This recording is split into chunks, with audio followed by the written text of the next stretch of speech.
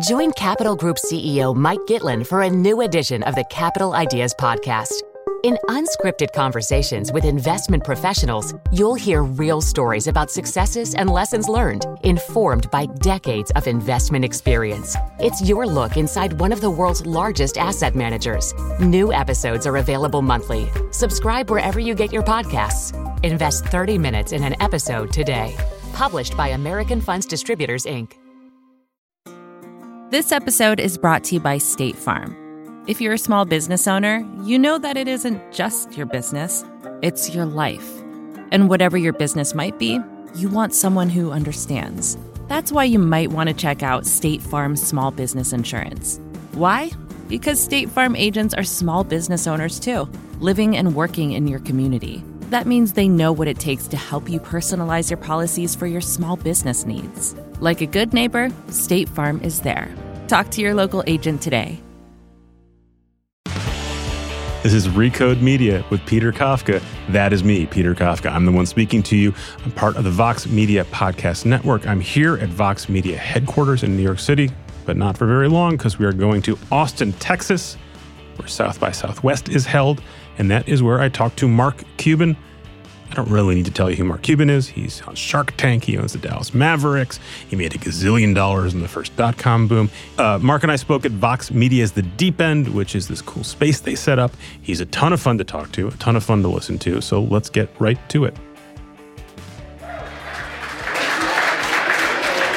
Hi, guys. Everyone hear me? I do a lot of these interviews now, either on stage like this or at our own conferences or podcasts. And the thing I've learned over years is the best guest you can ever have is a billionaire who owns his or her own company, because they can say whatever they want. So that's what we set up for you today. Please welcome Mark Cuban. What's up, Peter? How are you, sir? Good. Thanks for joining us. My pleasure. Thanks for having me. You're amazingly accessible still in 2019. Why not? You answer your own email. It's great. You know, I'm talented like that. Thank you for doing that. I'm not going to ask you if you are running for president. Good. Because that's I'm going to get a boring answer. If you did run for president, like everyone else at South by Southwest, what would you campaign on? Put me on the spot. I think let's just talk about what I think is important, right? I'm not a candidate, so I don't give a shit if you like it or don't like it. First is common sense, right? There's just no common sense anymore. Second is trying to bring people together. Donald Trump, our president, has got the deplorables who goes after every time, and everybody else is an ignorable. And then you go to the left and the Democrats, and they're so intent about trying to get voters in primaries that nobody's talking to anybody. And so I think the first step has to be recognizing, we're in Texas. Why did so many people vote for Donald Trump? It's not because they're all idiots. I mean, if you think about it, politicians have the worst rating of any profession. Governors, congressmen, or senators, House representatives, whatever. And yet, that's who we vote for all the time. And so I think we've got to already start talking about, look, why did people vote for Donald Trump, and how are you going to get them to come to the center and vote for whoever that candidate is? That sounds like a Howard Schultz campaign. No, Howard doesn't. I like Howard. I get along with him, but he doesn't have the personality, and he's talking about being a centrist, right? It's not about being a centrist. It's about just using common sense, right? I'll tell you, I supported Donald Trump for about 30 days, and then I got to know him better. And I've known him for a long time, but I got to know him better. We talked actually a fair amount. And I told a couple of my friends in Dallas, here's what I think, and da-da-da. And they're like, I don't care. I'm still going to vote for him. I'm like, why? What tipped it for you after getting to know him? He didn't want to learn anything. But I asked my friend, why are you going to vote for him? And he goes, look, Mark, I've been voting for politicians my entire adult life. You know what they've done for me? Nothing. You know the definition of insanity? Doing the same thing over and over, expecting different results. And if you're going to be a candidate now, rather than just trying to reach out and just get, the far left or the far right, I think you've got to start recognizing, you've got to respect people who voted for Trump because they had the right idea, they just had the wrong candidate. Centrist, charismatic, someone who's been on TV a lot. What's your point? I have no point. This has bugged me for 2.5 years. Right after the election, we're all shell-shocked. But I remember very clearly there was a photo of you talking to Steve Bannon at a restaurant in Midtown New York. Blew my mind. What were Why? Steve and Mark talking about? I like to talk to people who I think are a little bit crazy and are different than me. Seriously, I just saw the Theranos documentary. I spent a lot of time with Elizabeth Holmes. It was crazy, right? But I would have a conversation with her when A-Rod was going through his problem with steroids and he had been suspended. Spent a lot of time with A-Rod trying to, help him and get a sense for why he did what he did and what was going on in his head. Bannon was the same way. I'm like, who else is going to give me a better indication of what's going on in the Trump administration than Steve Bannon? And did you feel like you figured that out, at least? Figured it out? No, but I found out that Steve Bannon is further left than Bernie Sanders. I mean, it was crazy. But Which is what he was telling the public. Like, Yeah. well, I want a new deal, basically. I want to get the shipyards going. It's not my fault. And so you just learn things by talking to people, but we live in a society right now where, especially on social media, where people look for reasons to condemn people and to show contempt. And what did he want from you other than talking Nothing. to a famous person? Just to talk. Yeah, just to talk. Just having a convo. Yeah, I mean, I'd actually met him during the streaming days. He worked for a company called The Firm, right, in the entertainment business. Yeah. And so I just hit him up and said, hey, let's get a drink, and we did. All right. I talk about media. Let's. Okay. I write about media. Let's I know talk you do. about media. You're involved in a bunch of different ways. You became a billionaire through streaming media. You became really famous by being on TV. How come we don't have more famous internet billionaires? There's really like Elon Musk and you, and then maybe Mark Zuckerberg. I think a lot of people would have a hard time picking him out on the street. Why aren't more of these Silicon Valley people also famous? I don't know. I mean, it's not like I set out to be famous. I just like to do shit I like to do. And, Elon likes to do what he likes to do, and he does it. I don't really know Mark Zuckerberg at all, but I don't know. I don't know. Oh, you know what I'm hearing? It's your Bluetooth. Oh, is that? It's your Bluetooth sunglasses. Why don't you model those for a second? The Bose new sunglasses that allow you to have speakers in there. That's what they are. Not an investment. What's that? You're not invested in that. No, I just think they're really cool and I like them. Yeah. Good. I think everyone in this room knows you as the Dallas Mavericks owner, but they also know you as the guy on Shark Tank. You've been on there for how many years now? This will be our 11th season, my 10th year. You spend what, probably 5 weeks a year? Yeah, just working 5 on it? weeks. Yeah, we shoot 2.5 weeks in June and 2 weeks in September. And are you making money doing that, Yeah. either from fees or from the investments? Yeah, from the investments. Yeah, I just had a company we sold for $40 million. Which was? Cycloramic. It was a thing where they had panoramic software that worked on an iPhone 4 that had, you could put flat on the surface, and it would use the sensors to turn. And when they changed the format of the iPhone, we pivoted to computer vision, and then we just sold it to Carvana for $40 million. So 5 weeks a year is not a difficult labor, No, right? that shooting is easy. We get there, we start shooting at 8:30, 9 o'clock in the morning, go till 7, do it for our 2.5 weeks or 2 weeks, and then that's it. It's managing and dealing with all the companies afterwards that takes the time. And what is the advantage of being a broadcast TV, network TV star that you get that you don't get from being just an ordinary billionaire? What's the upside? I get to do this. Yeah. Cables, I get in anywhere I want to get in. Kids come up to me and I get to talk to, 10-year-olds, 20-year-olds, 50-year-olds. I mean, they still on? They're still going, yeah. Yeah. They're loud. No, it's just access, right? I get to meet so many people. I get to talk to Steve Bannon, Donald Trump, Howard Schultz. It's just, I like to talk to people who are different than me, that I disagree with, that maybe I pick up one granular notion of something that helps me. I like to talk to tech people. It's fun. So you've been doing this for about a decade. How has the TV business changed over that time? Not at all. No, it's imploded. Effectively, it's different. And, back in the early days of streaming, we used to always say bits are bits.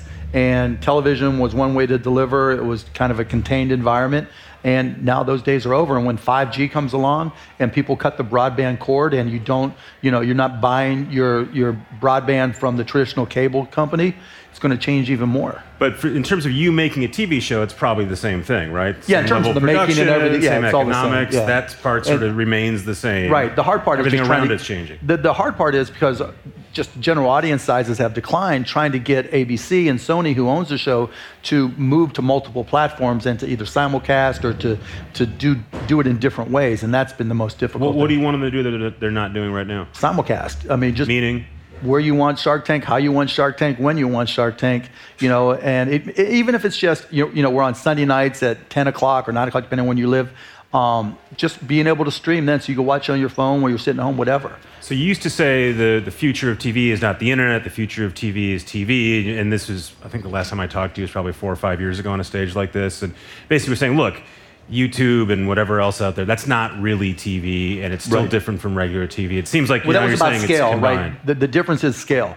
You're going to have a really hard time streaming 20 different TV shows that are each getting 2 million or more viewers, simultaneous viewers over YouTube, or look at even Twitch, right? Twitch numbers, you might get 300, 400,000 simultaneous viewers for five different pieces. That's nothing. The physical capacity of the internet to right. reach millions of people at a time. You just can't. When you try to do big events, so when they put, when Amazon does football, they get like 750,000 simultaneous. Less than that, yeah. Yeah, and so the internet really hasn't been stressed. Now, I think television distributors, the MVPTs, the AT&Ts, Charters, et cetera, are screwed up because they really, you've got a medium that has value because it has the best quality picture, the best delivery, there's no buffering, et cetera, but they don't market that at all and they don't take advantage of it. But you're stressing about live TV and the capacity to stream things that lots of people want to watch at the same time. Yeah, because that's the limitation. But there's only a little bit of that on TV, right? It's sports, no, but it's still, news. But in aggregate, right? When you go down the entire programming grid, in aggregate, there's, if Shark Tank is pulling a 4 rating, there's, 80 million homes watching TV at that time. That's a lot. You're not going to just be able to stream that. Right, but isn't the future going to be people like my kids watching YouTube Fortnite videos? Oh, no, in terms of what they choose, yeah. And then and it doesn't matter whether it's live or not. Right, television will scale older, right, and continue to skew older. And the question becomes, as kids, millennials go from being, 40 is the oldest millennial to being 60 is the oldest millennial, do their habits change from watching streams to something more traditional? And we've been waiting for this for years. It's finally happening now, right? You see the big tech players finally saying, we're going to get into TV, whether it's Google actually selling linear TV live, Apple's going to announce in a couple weeks they're doing TV, Amazon's been doing it for a while. How do you think the tech guys are going to fare as they get into TV for real? Well, just look at YouTube. They have, 1 million subscribers? For the million, I think now, yeah. 2 million, and Hulu's got it right about the same? Yeah. That's nothing. I mean, and so it's going to be difficult for them. But that's taking existing TV and just restreaming it. What about the idea of them buying shows? Do you think Apple's going to be successful at making their own TV shows? Yeah, there'll be some that are successful, but it's still going to be tough to draw an audience. That's why live sports has so much demand. Because, the beauty of Netflix and Hulu on demand, et cetera, is that you can watch them anytime, anywhere, but they might draw a big aggregate audience, but at any one point in time, it's hard to draw an audience. And that's why sports continues to go up in value, sports rights. But, the Apple guys are the Sony guys, the guys from Sony to bring it on. They were the guys who made Shark Tank. Is there any reason to think they won't be successful at making shows like Shark Tank or whatever else they're making? Look, there's going to be great shows. There's no platform that doesn't have 1 or 2 great shows. The hard part is spending the money to make a lot of great shows. So if you look at Netflix and they're spending, $9 billion or $18 billion a year, they've essentially become the whole cable company. They're DirecTV or they're cable because there's so many choices globally. And I don't think you're going to see companies like Apple or a company like Apple spend $18 billion on programming. And if they're not, you might have one hit, you might have another, but... Why wouldn't they all change? Look, if Netflix has said, look, 10 years ago they didn't stream anything. Right. They knew nothing about Hollywood. Now they're a streaming company and now they're making their own shows. They seem to be good at it. Ted Sarandos and Reed Hastings, they'd never done that before. It seems like they've laid out a model. You spend a lot of money, you buy a lot of stuff, and one thing about Apple and Google and Amazon is they have a ton of money. They could do that if they wanted to. Google's a perfect example. They have YouTube, and they can't create a hit to save their life. But they're not throwing that kind of resource at it. Well, they have all the data. It shouldn't be that difficult. Apple's got data.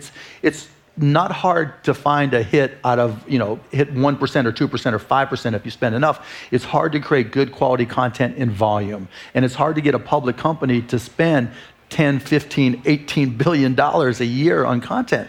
It seems like the major difference, right, is that's all Netflix does. That's their one business. And if you're Apple, you're still really in the iPhone business. Well, that's what I'm saying. It's going to be very hard for them to do. It's like AT&T buying Time Warner. They'll expand HBO and they'll produce more content, but how much are they going to spend? We were talking about this backstage. You know the AT&T guys really well. You're in Dallas. They're in Dallas. Yep. How do you think they're going to do at wrangling the HBO culture, the Turner culture, I think they'll be fine. I think they'll be fine because they lost some key people, but they'll balance it out by throwing more money at it. Because they have to be successful. They can't lose. Because one of the questions for them is, can they really actually keep up with Apple, Amazon, Google? Because they actually have an existing business. Well, they're HBO. I mean, there's only a couple companies that are great at creating really good content. The HBOs of the world, the Netflix of the world. Disney does it well. There aren't a lot of them, and so it's not easy for Apple just to come in and say, "Let me just hire a few people and do this." Hey, it's Peter, cutting back for one quick second. We're going to take a break. Back very quickly with Mark Cuban. Did you know the Capital Ideas podcast now has a new monthly edition hosted by Capital Group CEO Mike Gitlin? Through the words and experiences of investment professionals, you'll discover who was their best mentor, what's a mistake they made that changed their approach, and how do they find their next great idea. Subscribe wherever you get your podcasts. Published by American Funds Distributors, Inc. So by buying HBO, even if they don't have Richard Plepler running it, you think AT&T has bought themselves an incredibly valuable asset that gives them a leg up on the tech guys. So if you try to envision forward, then you've got 5G coming, so they can use 5G to just deliver.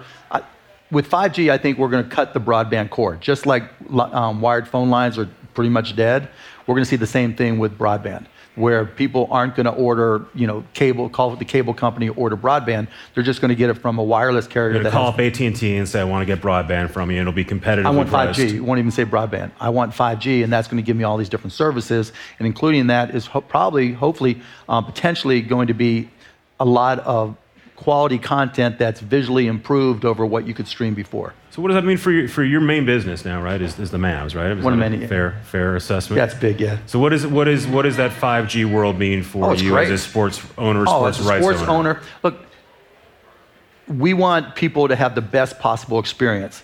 And so being able to stream at 4K or 8K or even more, having a gigabit potentially of allocated bandwidth to do things we haven't even invented yet, whether it's AR, VR, whatever the case may be, being able to do interactive with gambling, that's going to be enormous.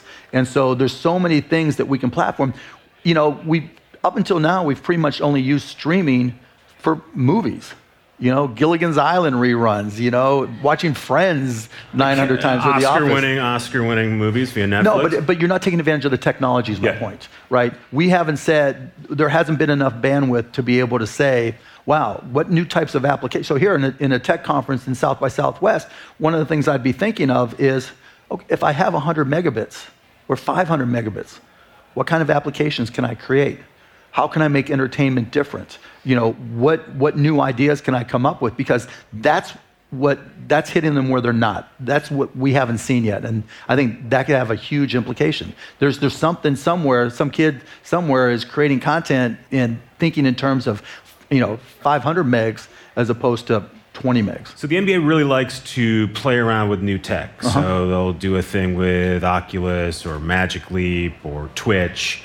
And they're doing some cool stuff where I can buy now an individual game, or I could buy a fourth quarter of a game through Turner.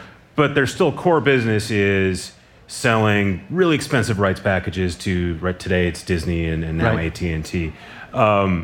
I've talked to people who own teams like you, and they say, a couple of them said, I wish we stopped doing those deals. I wish we just kept these rights for ourselves, went directly to the consumer. We could make a lot more money. What do you think about that idea? Not quite yet, but soon, for the very reasons I just mentioned. When we can come up with something that's innovative, then you grab them back and you go with it, right? I think there shouldn't be just one feed of a game on TNT or one feed of a game of the Mavs playing on Fox Sports Southwest. There should be 20 different ones. There should be a Twitch version, right, where you get, something that's geared towards, people who like the ninja style and,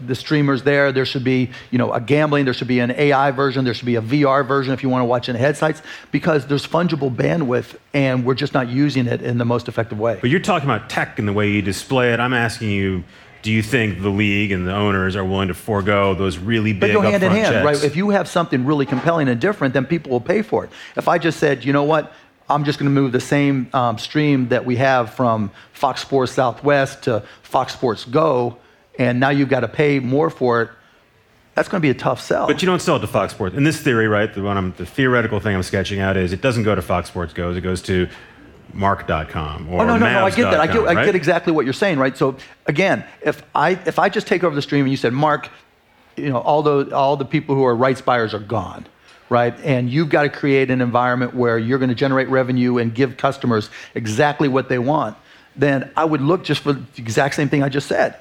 I would gear towards 5G and try to find new ways to create broadcasts that leverage high bit rate opportunities.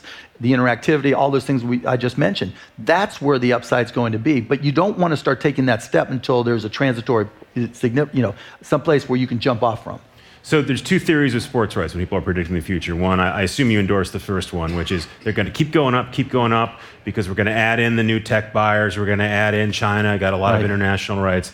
And the other one says the TV guys have been overpaying for sports rights for a long time because of this bundle. That bundle is breaking up. The TV guys are going to say no more, we've hit our limit, and or maybe we're even going to go without it, or it's going to be a la carte. We've actually overvalued sports.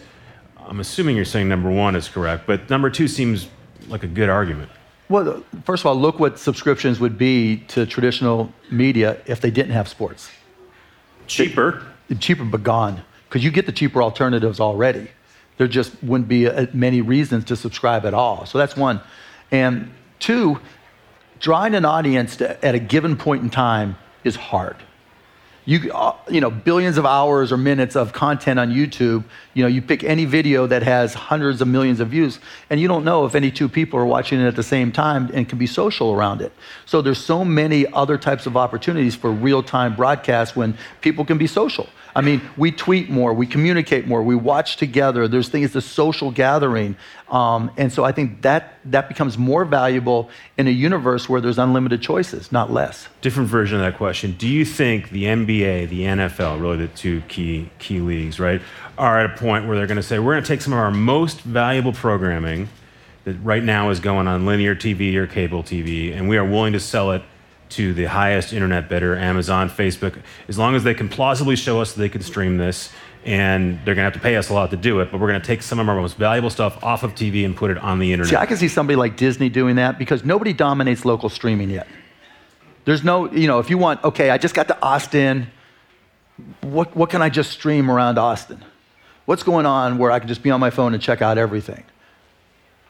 But if you're Disney and you say, okay, I can build a local Austin feed, Dallas feed, one for every DMA, and sports can be the bedrock of that next to news. So that's still Disney who's still in that market. Well, trying just to because, that. And I say Disney because they own local TV stations. Yeah. And so anybody who, you saw Sinclair Broadcasting, who owns a ton of local TV stations, get in on the Yes Network.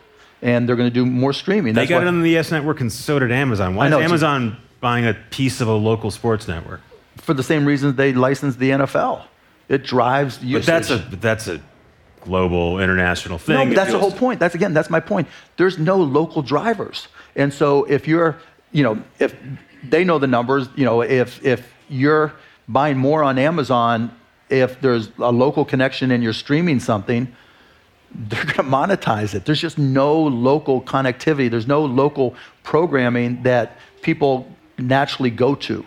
And so, we have a lot of different tools. I go to Google Maps and I'll say nearby restaurants or whatever, maybe go to Yelp depending on what I do. But there's no real entertainment source that's connected in a big way. And this is part of that opportunity. So if you're in New York and people are going to watch the Knicks or the Yankees or whatever it may be, that could be the gravity that pulls you there. You mentioned gambling a couple different times. Yep. The euphemism is gaming, right? And it's been illegal, and now it's legal. You can bet on sports state by state by state. Talk to some of the guys who do this. It is never going to happen in Texas. Texas will be the last one. Unfortunately, I hear that too. Do you think that's true? We'll see. As of now, that's to be true. That's a moral, philosophical opposition? Yeah, morals in Texas are crazy sometimes, but... how do you feel about it? Do you want gambling in the NBA? Legalize absolutely. gambling in the NBA? Yes, because it's not like the gambling's not happening. It's already happening. So it's not like we're introducing some new drug that never existed before, and now we're going to have people that are falling under its spell. It's already there, and this legalizes it, and you can tax it and all those types of things. Worried at all about someone who wasn't exposed to gambling or wasn't sports gambling, and all of a sudden now it's popping up on their iPhone, which is already this addictive advice? Of course.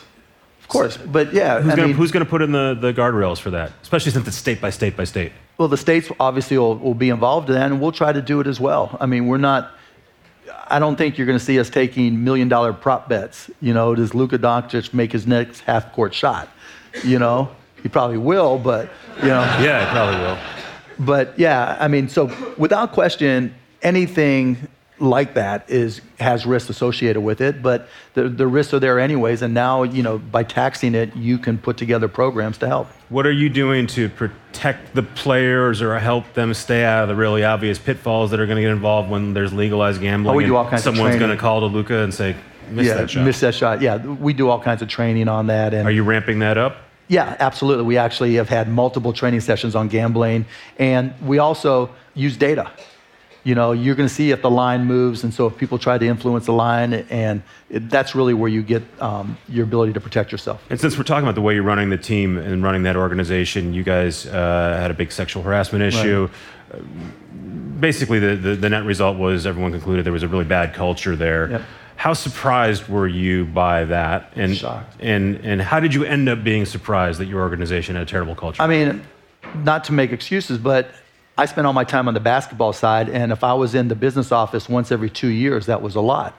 And I had people who ran it, and I mean, look, my email is mcuban@gmail, and I get hundreds of emails every day, and literally I was shocked because all one person had to do was email me. Now, I made mistakes as part of that, and we did a full investigation, and I learned a lot.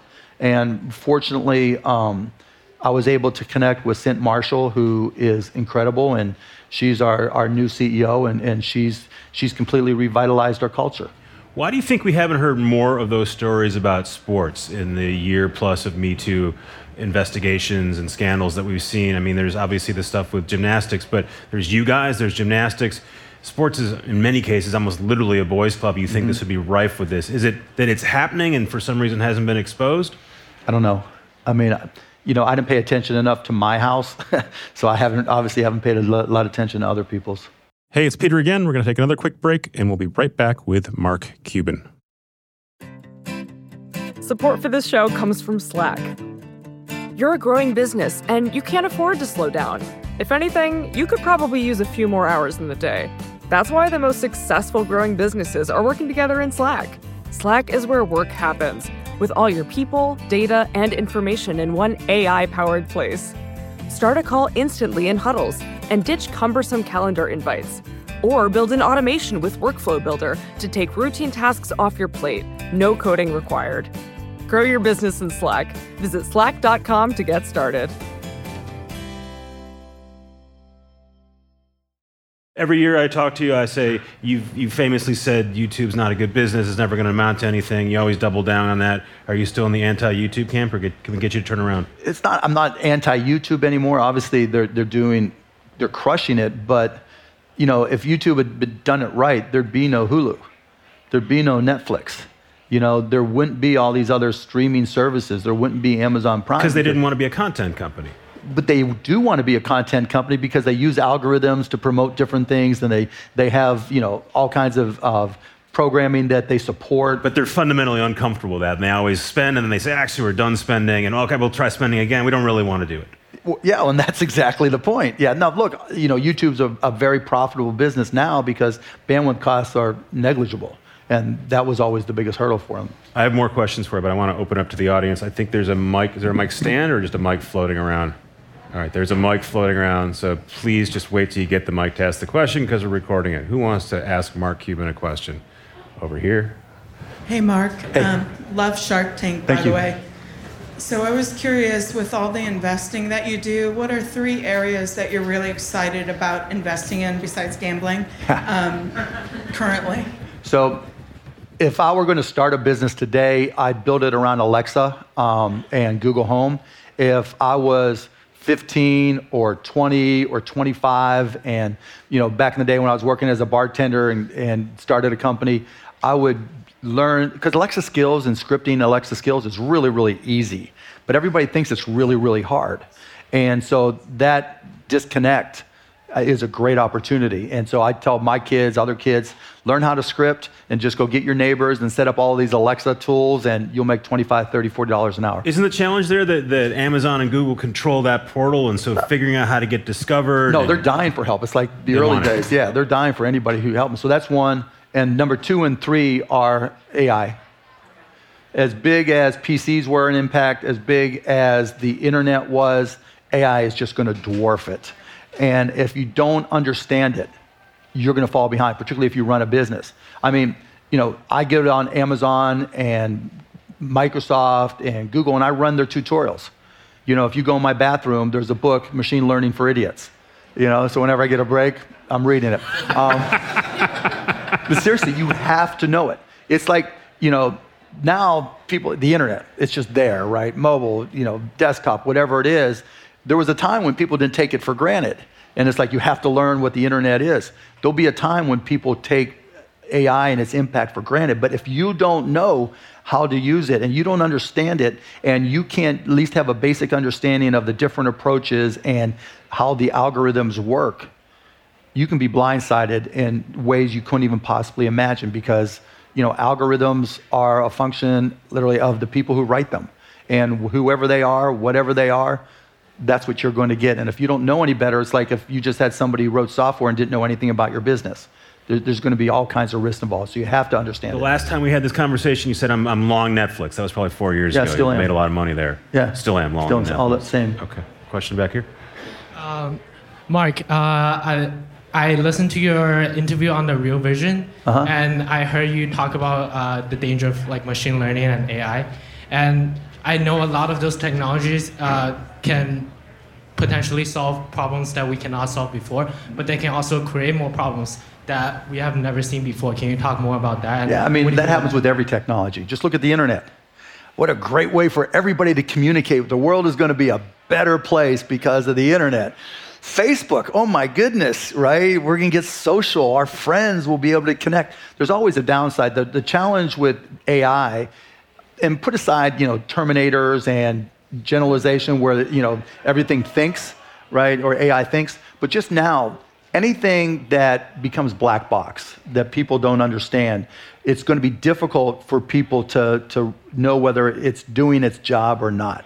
It's just like, trust me, I got this type thing. And so that's the big problem from a small to medium-sized business. The second problem is big businesses have more data. And so that gives them an inherent advantage over smaller to medium-sized businesses, particularly since those smaller companies don't know how to use it. And next is just us versus China. China has no privacy issues. They have data. And so if you connect data with ever-improving processors, with ever-increasing speeds of 5G and other communication mechanisms, then, there's unlimited things that can go wrong. Do you think so we'll just have to be more vigilant. Do you think the U.S. is right to try to sort of basically ban Huawei as a national security issue, not as a competition issue? Right, as a national security issue. And I would say for our infrastructure bill, if you look back in the history of infrastructure bills, if and when it happens, it was to build highways between cities that improve commerce, right?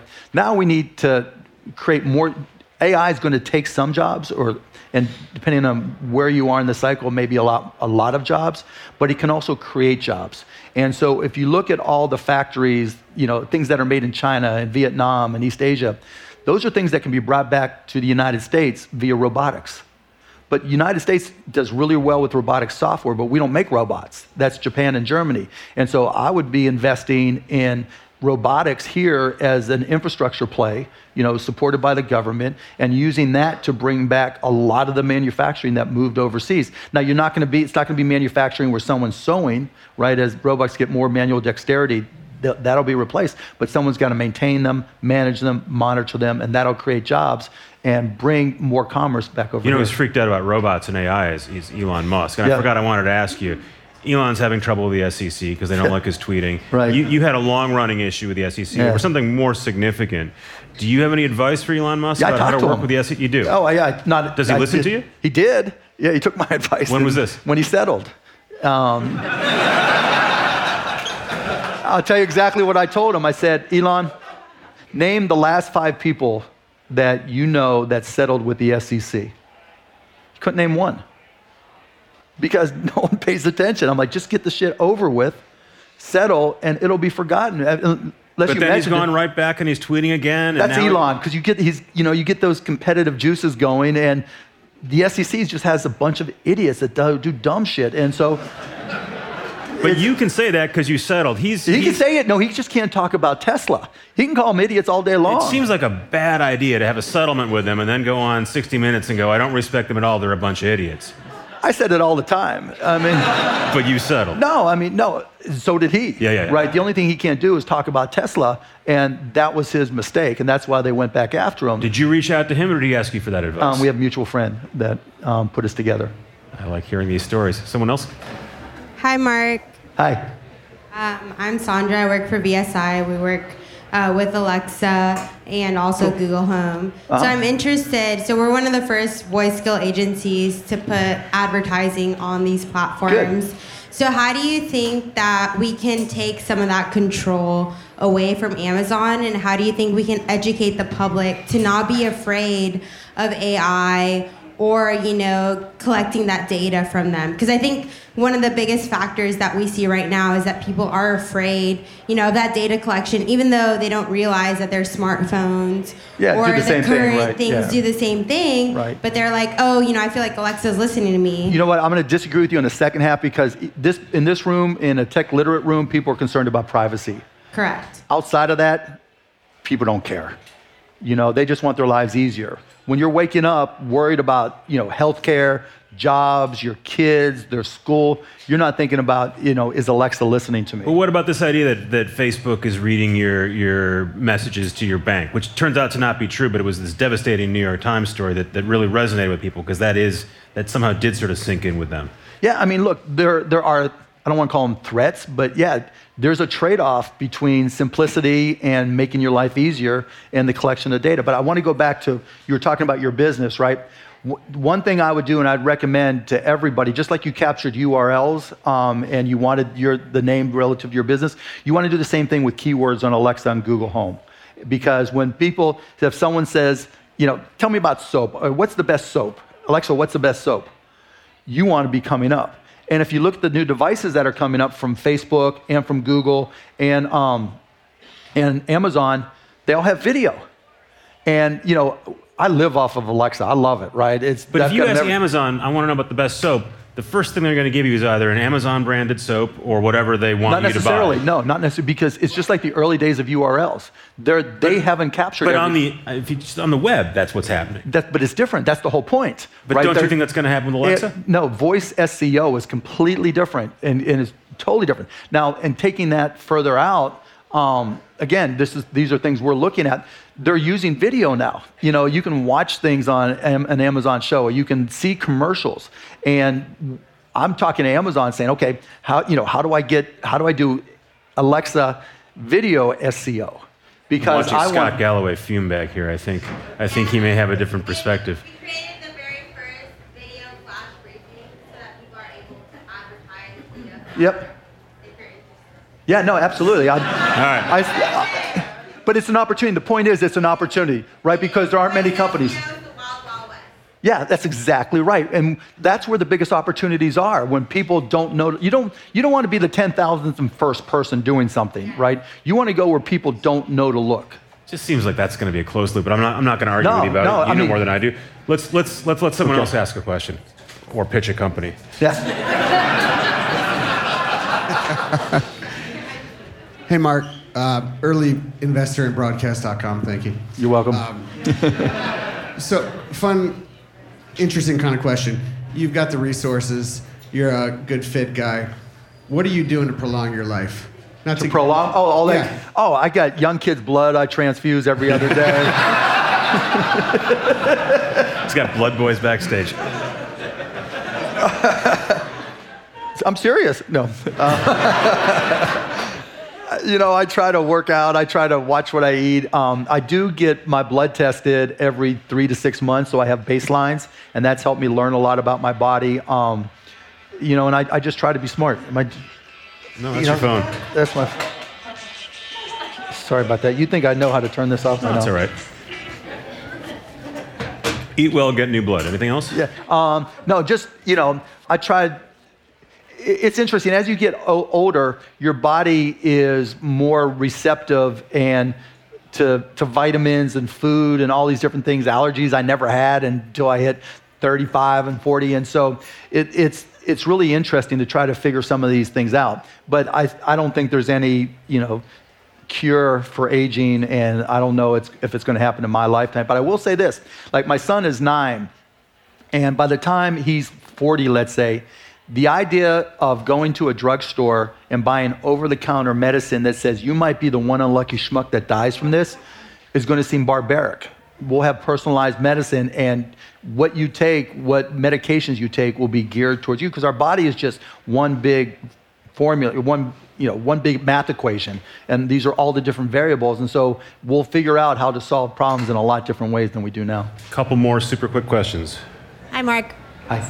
Hi, nice to meet you. You too. You're awesome. Thanks. So I'm building a fintech platform focused on women, and my question to you is, because I see you on Shark Tank, I don't see a bias on Shark Tank when it comes to women pitching versus men pitching, but yet in the VC world, we're still seeing 2% of capital going towards women-owned businesses. What's going on? How do we change this? I mean, if you go, markcuban.com is where I list all my companies, mostly Shark Tank companies, and I list women-owned business, military-owned businesses, and I think before we sold a couple, I don't know what the exact number is now, but 48% of the businesses I had invested in were women-owned or operated businesses. It's just people who are investing have just got to make a conscious effort to help. And it's the same thing with people of color. It's the same thing with disadvantaged communities. You just got to go out there, and because for the reasons I just said, it's almost like an arbitrage. You look where people aren't for the greatest opportunities, and that made me a lot of money, and so that's what I try to do. Out of self-interest, you can do that. Yeah, I mean, I want to do the right thing, but yeah, you can do it and still make money. Yeah. It's not charity, it's really an opportunity, and so, I don't really typically invest in funds, but I've tried to partner with women PE and VCs and the like as well. And, you mentioned with the Mavs, I'll tell you a hard lesson I learned. I used to think that you just treated everybody equally, right? Equals equal. But then I learned the hard way that treating people equally doesn't mean treating everybody the same. That everybody has a different perspective, and that unique perspective that each person, each category person, each demographic, whatever it may be, can create opportunity. So, we were dumb enough to have 40-year-old white guys trying to sell to the Latin community, right, the Hispanic community. Trying to sell to moms. Put together a package to sell Mavs tickets to moms, and you look, and they all look like me, right? It was dumb. And now that I recognize that every demographic, there's always a unique perspective that we can use to try to learn and to try to better sell, to better communicate, to better, serve and support our customers. And so, people who are starting to understand that now, I think are there's more and more of us, and I think it's a great opportunity. The hard part though is thinking, there's only 2% of VC money available to me. You just got to go find the right people, and that's the hard part. I promised one last question. Can we squeeze one last in? Is there a mic? Hey, Mark. Hey. So I'm a DFW native, lifelong Mavs fan. Appreciate it. But I'm also a business student at the University of Texas here in Austin, and I'll be graduating this May. So I'm curious to know that if you could go back in time and tell 22-year-old Mark Cuban anything, what would it be? Don't fuck it up. Do we leave it there? Seriously. I mean, it turned out okay. We're going to leave it there. Mark, you're great. Thank you. Appreciate it. Thanks, guys. Thanks again to Mark Cuban, one of the great all-time guests. Also really great to work with him. You just email him and say, hey, Mark, would you like to come to this? And he comes. It's awesome. Thanks again to the team from Vox that put together that experiential space at South by Southwest. Thanks to you guys for listening. If you like this show, please tell someone else about it.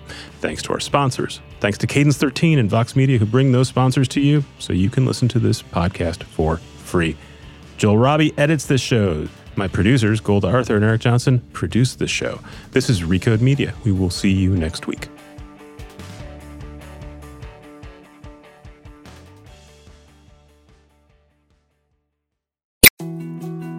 More to-dos, less time, and an infinite number of tools to keep track of. Sometimes doing business has never felt harder, but you don't need a miracle to hit your goals. You can just use HubSpot, because their all-in-one customer platform can make growing your business infinitely easier. Imagine this: high-quality leads, fast closing deals, wildly happy customers, and more benchmark-breaking quarters. It's not a miracle, it's HubSpot. Visit HubSpot.com to get started today.